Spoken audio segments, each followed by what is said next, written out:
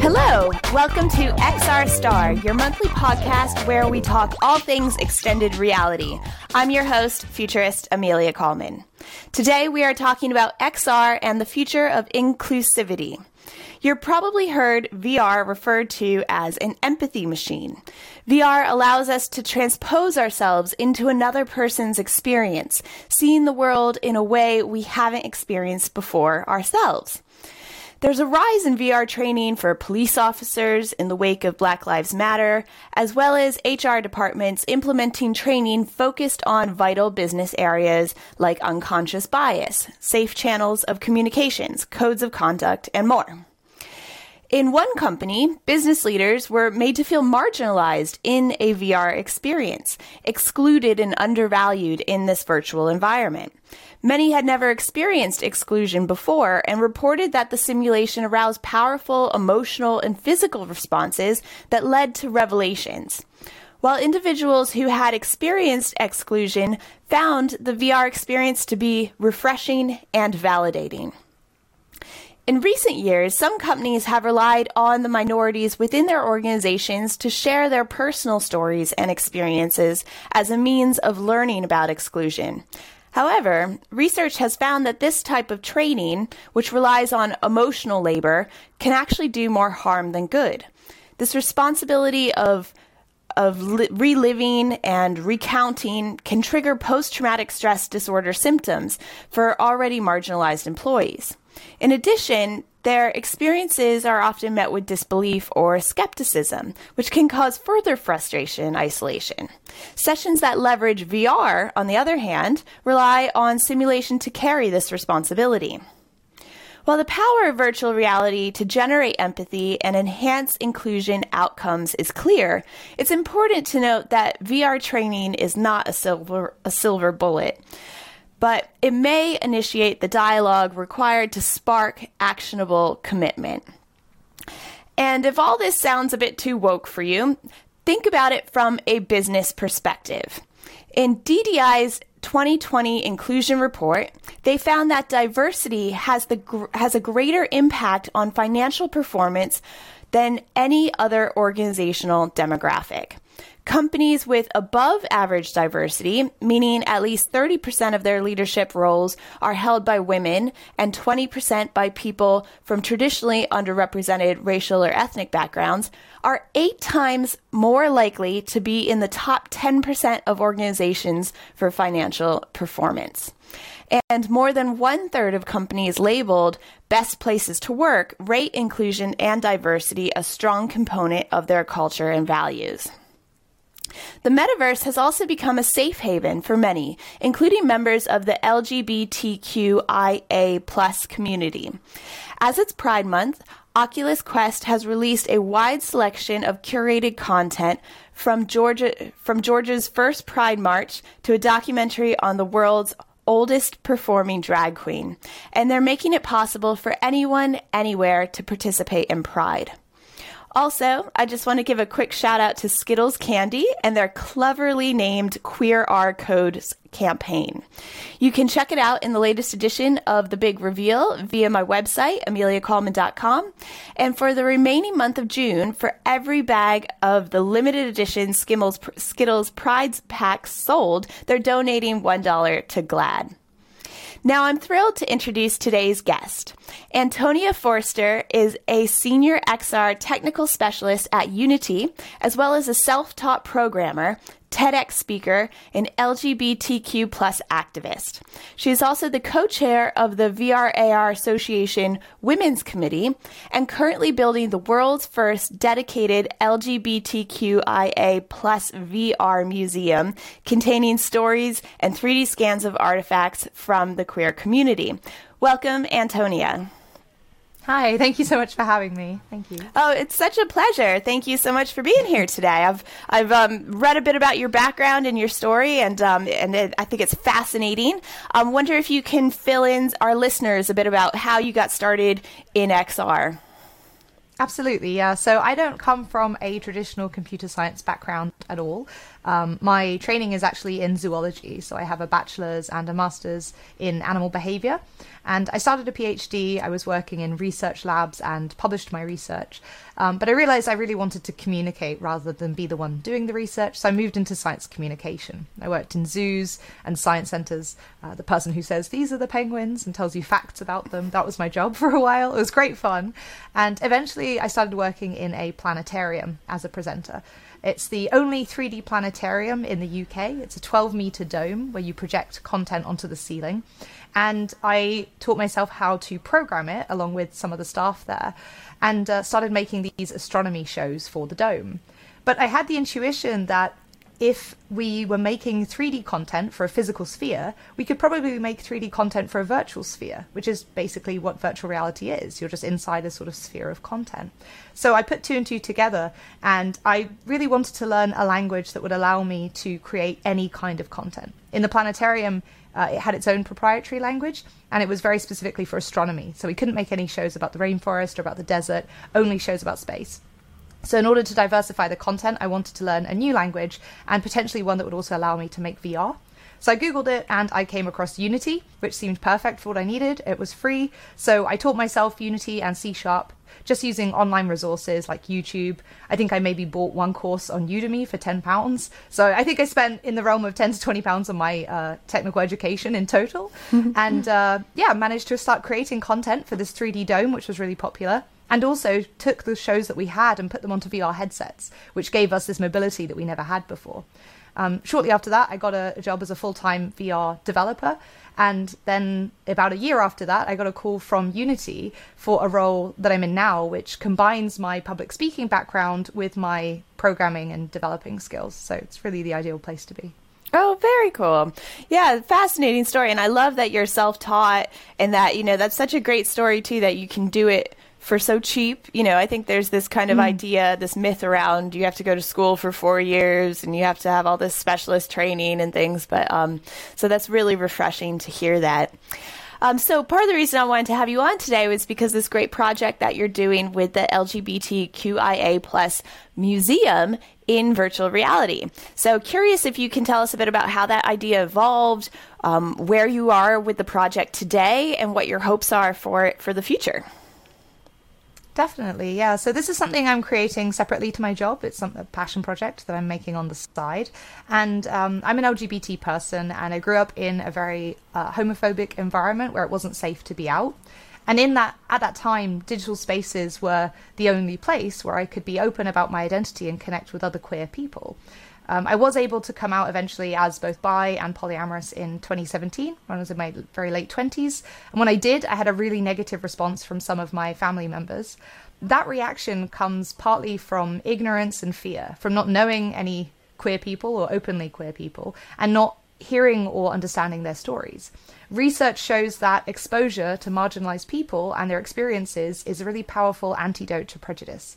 And I think one of the most impactful ways we can use technology, especially cutting edge tech like XR, is creating that awareness and making space for underrepresented stories. I also find it interesting, because of my background in science and discovery centers and museums, to ask the question of who curates that content, who decides which stories we preserve and platform and which ones fade away. And a lot of museums, unfortunately, have their origins in cis heteropatriarchy and white colonialism. So historically, they've reinforced the perspectives of one dominant cultural group. That is changing now, but the ability to curate a physical museum is still a very rare opportunity. But VR has the potential to democratize that. Anyone can create and curate virtual exhibits, and a virtual venue can be infinite. There's space for everyone. So I'm in the later stages of developing it now. We've got about 12 artifacts, which are 3D scans of real physical objects from people in the queer community here in my hometown of Bristol, UK. And we've got about 25 artworks from queer creators all over the world, everything from drag queen makeup artistry to digital illustration, and those decorate the venue. So I'm really happy to nearly be at the kind of final stages there. Hopefully it should be out about the middle of next month, so that would be the middle of July. Amazing. And it'll be available on the SideQuest and on the Oculus App Lab. So those are the places that you'll be able to find it. Very cool. And so what's the kind of the end goal for it? Is it going to be something that develops over time? What's kind of the future of it? Yeah, it's something I'd like to rebuild for Pride every year. So obviously this year with the pandemic stretching on, it's been kind of unusual. A lot of pop-up exhibitions haven't been possible. So my eventual goal, even for this year, is to have pop-up exhibitions. So I'm scheduled to be showing it at the Open City Documentaries Festival in the UK in September. And I'd like to expand the museum every year, keeping those original items and their stories, but also gathering more, incorporating more cutting edge technology, something like volumetric video. I'd really love to include volumetric video interviews of queer people and maybe performers like drag queens to try and capture some of that essence. And yeah, to continue developing it year upon year. That's the goal. Amazing. I mean, I was just thinking, I was friends with Stormy DeLavery, who was the person who threw the first punch at Stonewall. And Wow. To be able to have, and she's passed away now, unfortunately, but to be able to maybe have someone like her in virtual reality telling her story, you can actually bring people back from throughout history. And it's a really unique way to tell stories, you know? There's lots of really cool things. Yeah, it brings up all kinds of ideas. I think it has infinite possibilities, and just really congratulations to you for finding that and moving forward with that. I think it's fascinating. Is there a way that people can get involved or experience it? What's the best way to do that? Yeah, so once it's available, you'll be able to find it. Just search for LGBTQ VR Museum. I'm pretty sure it's the only one. Okay. If you search for that on SideQuest or App Lab for Oculus headsets. Ideally, I'd love to make a WebXR version and also a web version for people without VR headsets. But currently, right now, just because we're a tiny team, it's me and a few volunteers, essentially. We haven't been able to develop that just yet. So that's on the horizon. But yeah, once it's available, so towards the end of July, if you search on SideQuest and App Lab, you should be able to find it to experience it if you have an Oculus headset. And if you'd like to get involved and contribute, you can find me very easily. You can just Google my name, Antonia Forster. The best way to get in touch is probably the Twitter or LinkedIn. And if you shoot me a message, I'm always looking for more volunteers, more contributors, whatever that may be, whether you want to feature your 2D artwork or whether you're able to scan a 3D item and incorporate that into the museum. Awesome. I love it. Very cool.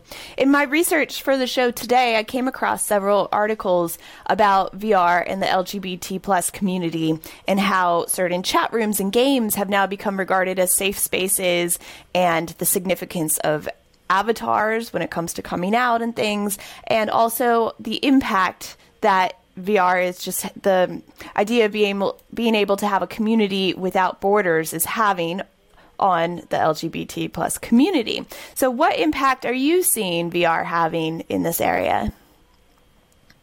Well, I think VR has a number of impacts on marginalized communities of all kinds, but especially on the queer community. And you touched on a few there. First of all, connection and anonymity. Digital spaces have always been somewhere for people to find like-minded individuals, regardless of their physical location. Maybe you live in a country or even just a suburb where it's not safe to be openly queer. Maybe you don't know any other queer people, even if you are out.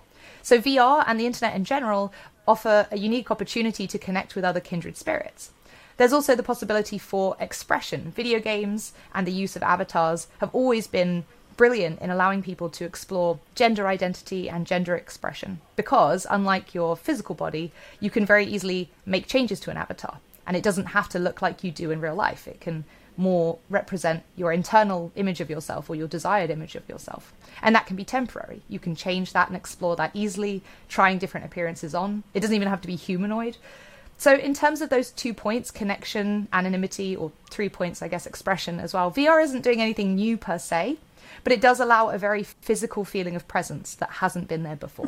You can really be in the shoes of a character or an avatar and be around other people in a way that feels extremely realistic. And I personally think full body tracking adds to this a lot as well. So I love going into VR chat, meeting people, and I also do yoga classes, meditation, and dance classes with full body tracking in VR. Amazing. So I think that's the new aspect of it for virtual reality is that immersion and physical presence. Yeah, very cool.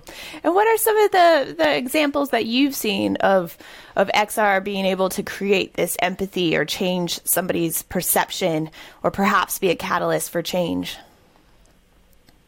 I have mixed feelings of the phrase empathy machine. I think the potential for VR to increase empathy is amazing, but we have to be really careful in not over-egging it or counting on it, because there's a danger of things like oppression tourism or marginalization tourism. So going through a VR experience of being a refugee or being homeless or experiencing racism or sexism or homophobia obviously doesn't compare to actually experiencing it yourself every day for years and years.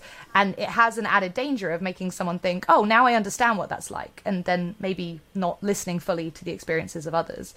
Also, one person's experience is not the same as someone else's. So my experience of homophobia as a white, cis, able-bodied woman is not going to be the same as someone else's, as, say, a black trans woman who has disabilities. So I think VR has amazing potential, but I'd caution against assuming it can fix all of our empathy and awareness problems. But that said, people are doing amazing things. Stanford's Virtual Human Interaction Lab created an experience about homelessness that was shown to increase people's empathy towards the homeless, and it made them more likely to sign petitions for affordable housing. Here in the UK, an artist called Rob Eagle created a mixed reality experience called Through the Wardrobe, which looks at the considerations that non-binary people have to make when they're choosing clothing. And very recently, last week, I experienced a VR immersive theatre experience called Welcome to Respite. And in that, you play a 7-year-old child who has dissociative identity disorder. And there are live actors that play your parents. That was really moving, having these two adults looming over you and bending down to give you a hug and reassure you. It was very touching and a fascinating insight into DID as well. As someone who has struggled with mental health issues and experienced dissociative episodes as well, I was really moved by how accurately those parts were portrayed. So it was very moving. That sounds amazing. Wow. And I love that combination, too, of extending virtual reality into, a live experience as well, and being able to bring people together and connect in that way. That sounds really cool. As a member of this community and as a woman, have you yourself faced exclusion in this industry? And how exactly do you think the XR industry rates in general when it comes to diversity and inclusion? That's a great question. Personally, I've always felt that my gender, being a woman, has been more of an obstacle than being queer. Maybe that's because people don't immediately know my sexuality when they meet me, whereas my gender is more sort of visible. I don't have an option of whether to disclose that or not. I've been very lucky that I haven't experienced explicit sexism, so no one has ever told me I don't belong, apart from YouTube comments and some horrible DMs from trolls on the internet. In person, that's never happened, but implicit sexism is very insidious and still very harmful. Things like when job adverts say, our ideal candidate will review his code, or the team starts talking about the new guy they're going to hire before they've actually done any interviews. When you're the only woman in the room, that's super common. Actually, in my previous company, I was the only woman in the company who programmed, and I wasn't especially experienced. So those kind of things make me feel under a lot of pressure to perform. There's something called stereotype threat, where anyone in a minority or marginalized group feels that they represent their whole demographic. And that causes your glucose levels to drop, your heart rate increases, and it actually causes you to perform less well because you have less cognitive capacity left over because you're busy fighting that internalized stereotype. That said, I think compared to a lot of technological fields, XR is relatively diverse and inclusive. And I think that's maybe because the tech changes so often. It's an emerging field and everything is constantly changing. So it is a bit more difficult for anyone to be an expert. If you have 6 months experience, any more than that is, largely, it's probably changed since then. So it's more difficult for people to gatekeep it from newbies. And I think for that reason, we see more diverse creators in the field. Well, and I also love that I can see a younger generation already coming in and experimenting with this, especially with having engines that are free and accessible and out there. I think it's really interesting that older people who have had to retrain, as well as younger people who are maybe training for the first time, from an age perspective, I think it's very diverse as well. Yeah, interesting. I mean, I find as a woman in tech, I feel like I put a bit of pressure on myself to, always be the best and always be able to, like I'll go into something having prepared, thinking like I'm going to be very intimidated by all these people in the room and stuff. And then I realize, oh, actually, I've over prepared. I've like overthought this. And it is that kind of like pressure that I realize I just kind of put on myself. But I have worked for companies in tech where being a woman was like being a second class citizen, and also worked with other women who were anti other women, and I think that was kind of the most distressing probably for me, going into a place where you don't have other people supporting you, is interesting. I think in general, I think that we're having a lot of these conversations in the XR industry and in tech, and I think as far as leading, we are doing pretty well as far as setting examples. I think it can always be better. But I just think, as long as we're having these conversations, putting it out there in the forefront, making sure that, like when I host the XR Summit, we always do 50-50 representation. We always try to represent minorities. And I think it's just kind of standing up and saying that, I won't do this panel unless there is this kind of representation, which I've done various times throughout the years, but now it's becoming such commonplace that when I look at an event and it's only a certain demographic of people, I tend to say I'm not going to that event, or you need to hire me to make sure that we don't just represent one kind of person in this industry. There's no excuse for 100%. It. I think it's actually really important for us. Right, exactly. And I think it's really important for us in particular as white women, because we occupy this space where we have certain disadvantages, but we also have a lot of privileges. So, the prevalence of white women in tech is far higher than the prevalence of women of color or Latina women, or Latinx people in general, and Black people in general. So, yeah, I think we have this interesting position where we're fighting for representation, but at the same time, it's super important that we say, if I've felt a few times when I'm invited to a conference that am I only being invited to diversify the panel because it's all white men, I'm the only woman, and if that's the case, if it's an all white panel, it's really not okay, and there really is no excuse for it now. So I think it's really important for us to use that, I guess. Exactly. So as far as the industry goes and the future of XR, what do you see for the future? Do you have any concerns about how the future of XR could go wrong? And then also, what are kind of your hopes maybe for the future of XR? Yeah, I think in terms of XR concerns or fears, that there are a few popular media like Black Mirror does a really great job of portraying the sort of areas where we should be very careful and where we could go if we're not too careful. I think the best talks I've seen about concerns around XR are by Kent Bai, who specializes in XR and ethics. And I've attended a few meetings by the IEEE XR Ethics Committee, who are creating the kind of policy advisor documentation around this. And the concerns people have are not necessarily things you would expect. It does cross over with popular media, but there's a lot of concerns people don't think about. So one example is VR is so immersive that it can act as a therapy, and it can be therapeutic for people who have PTSD, or it can actually trigger PTSD. So how do we regulate that? How do we, another example, how do we moderate VR spaces so that they're safe, but they still allow open gender expression and freedom and identity? And for me personally, my biggest concern is also my biggest area of hope. I hope that we see more diverse XR creators, because when we experience XR content, especially VR, you're completely immersed in a virtual world, and you're essentially stepping into the imagination of one creator. If all of those, or maybe a team of creators, if all of the creators come from one single demographic, we're only going to get certain types of experiences represented, certain types of stories, and certain prejudices and biases can be baked into that. So I really hope, for the sake of the content itself and the industry itself, we see more diverse creators, but also because learning to code for me was the best thing I ever did for my career and maybe for my quality of life in general. I hope XR continues to become more accessible, that we see more diverse creators and therefore more diverse content in a sort of virtuous cycle moving forward. I love that. And I think you're really leading the way on that. So thank you for being a voice in that respect, and also for setting that example. I want to ask you one more question, if that's okay. You mentioned there about regulation, and this is one that, there's that you don't want to stifle creativity or innovation but at the same time, you want to ensure that this doesn't turn into, the dark web. And I think there's kind of a fine line there. And what's your kind of take on that? What do you think we should do about that kind of issue?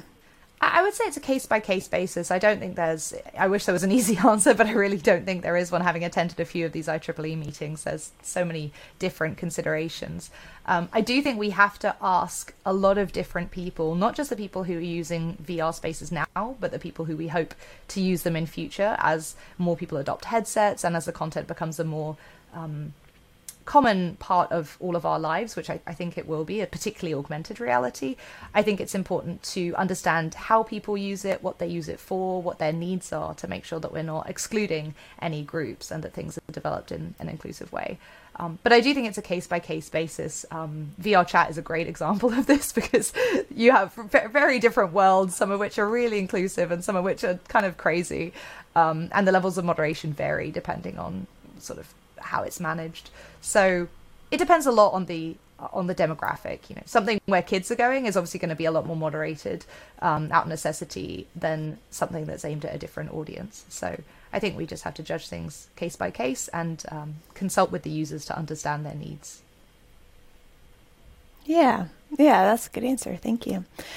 So if people want to get in touch with you and maybe participate in the museum or find out more about what you do with Unity, where's the best place to reach you? Twitter, definitely. If you're on Twitter, I post there all the time about things I'm doing. My day job is more focused on XR in industry, so I post a lot about machinery and training and construction. So it's really different to what I do in sort of my passion project.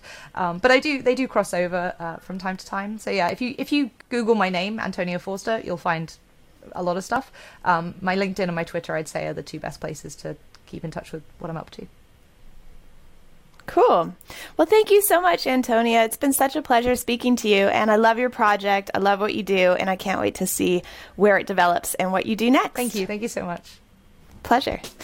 Thank you guys all so much for listening this month. Please join us next month, and take care.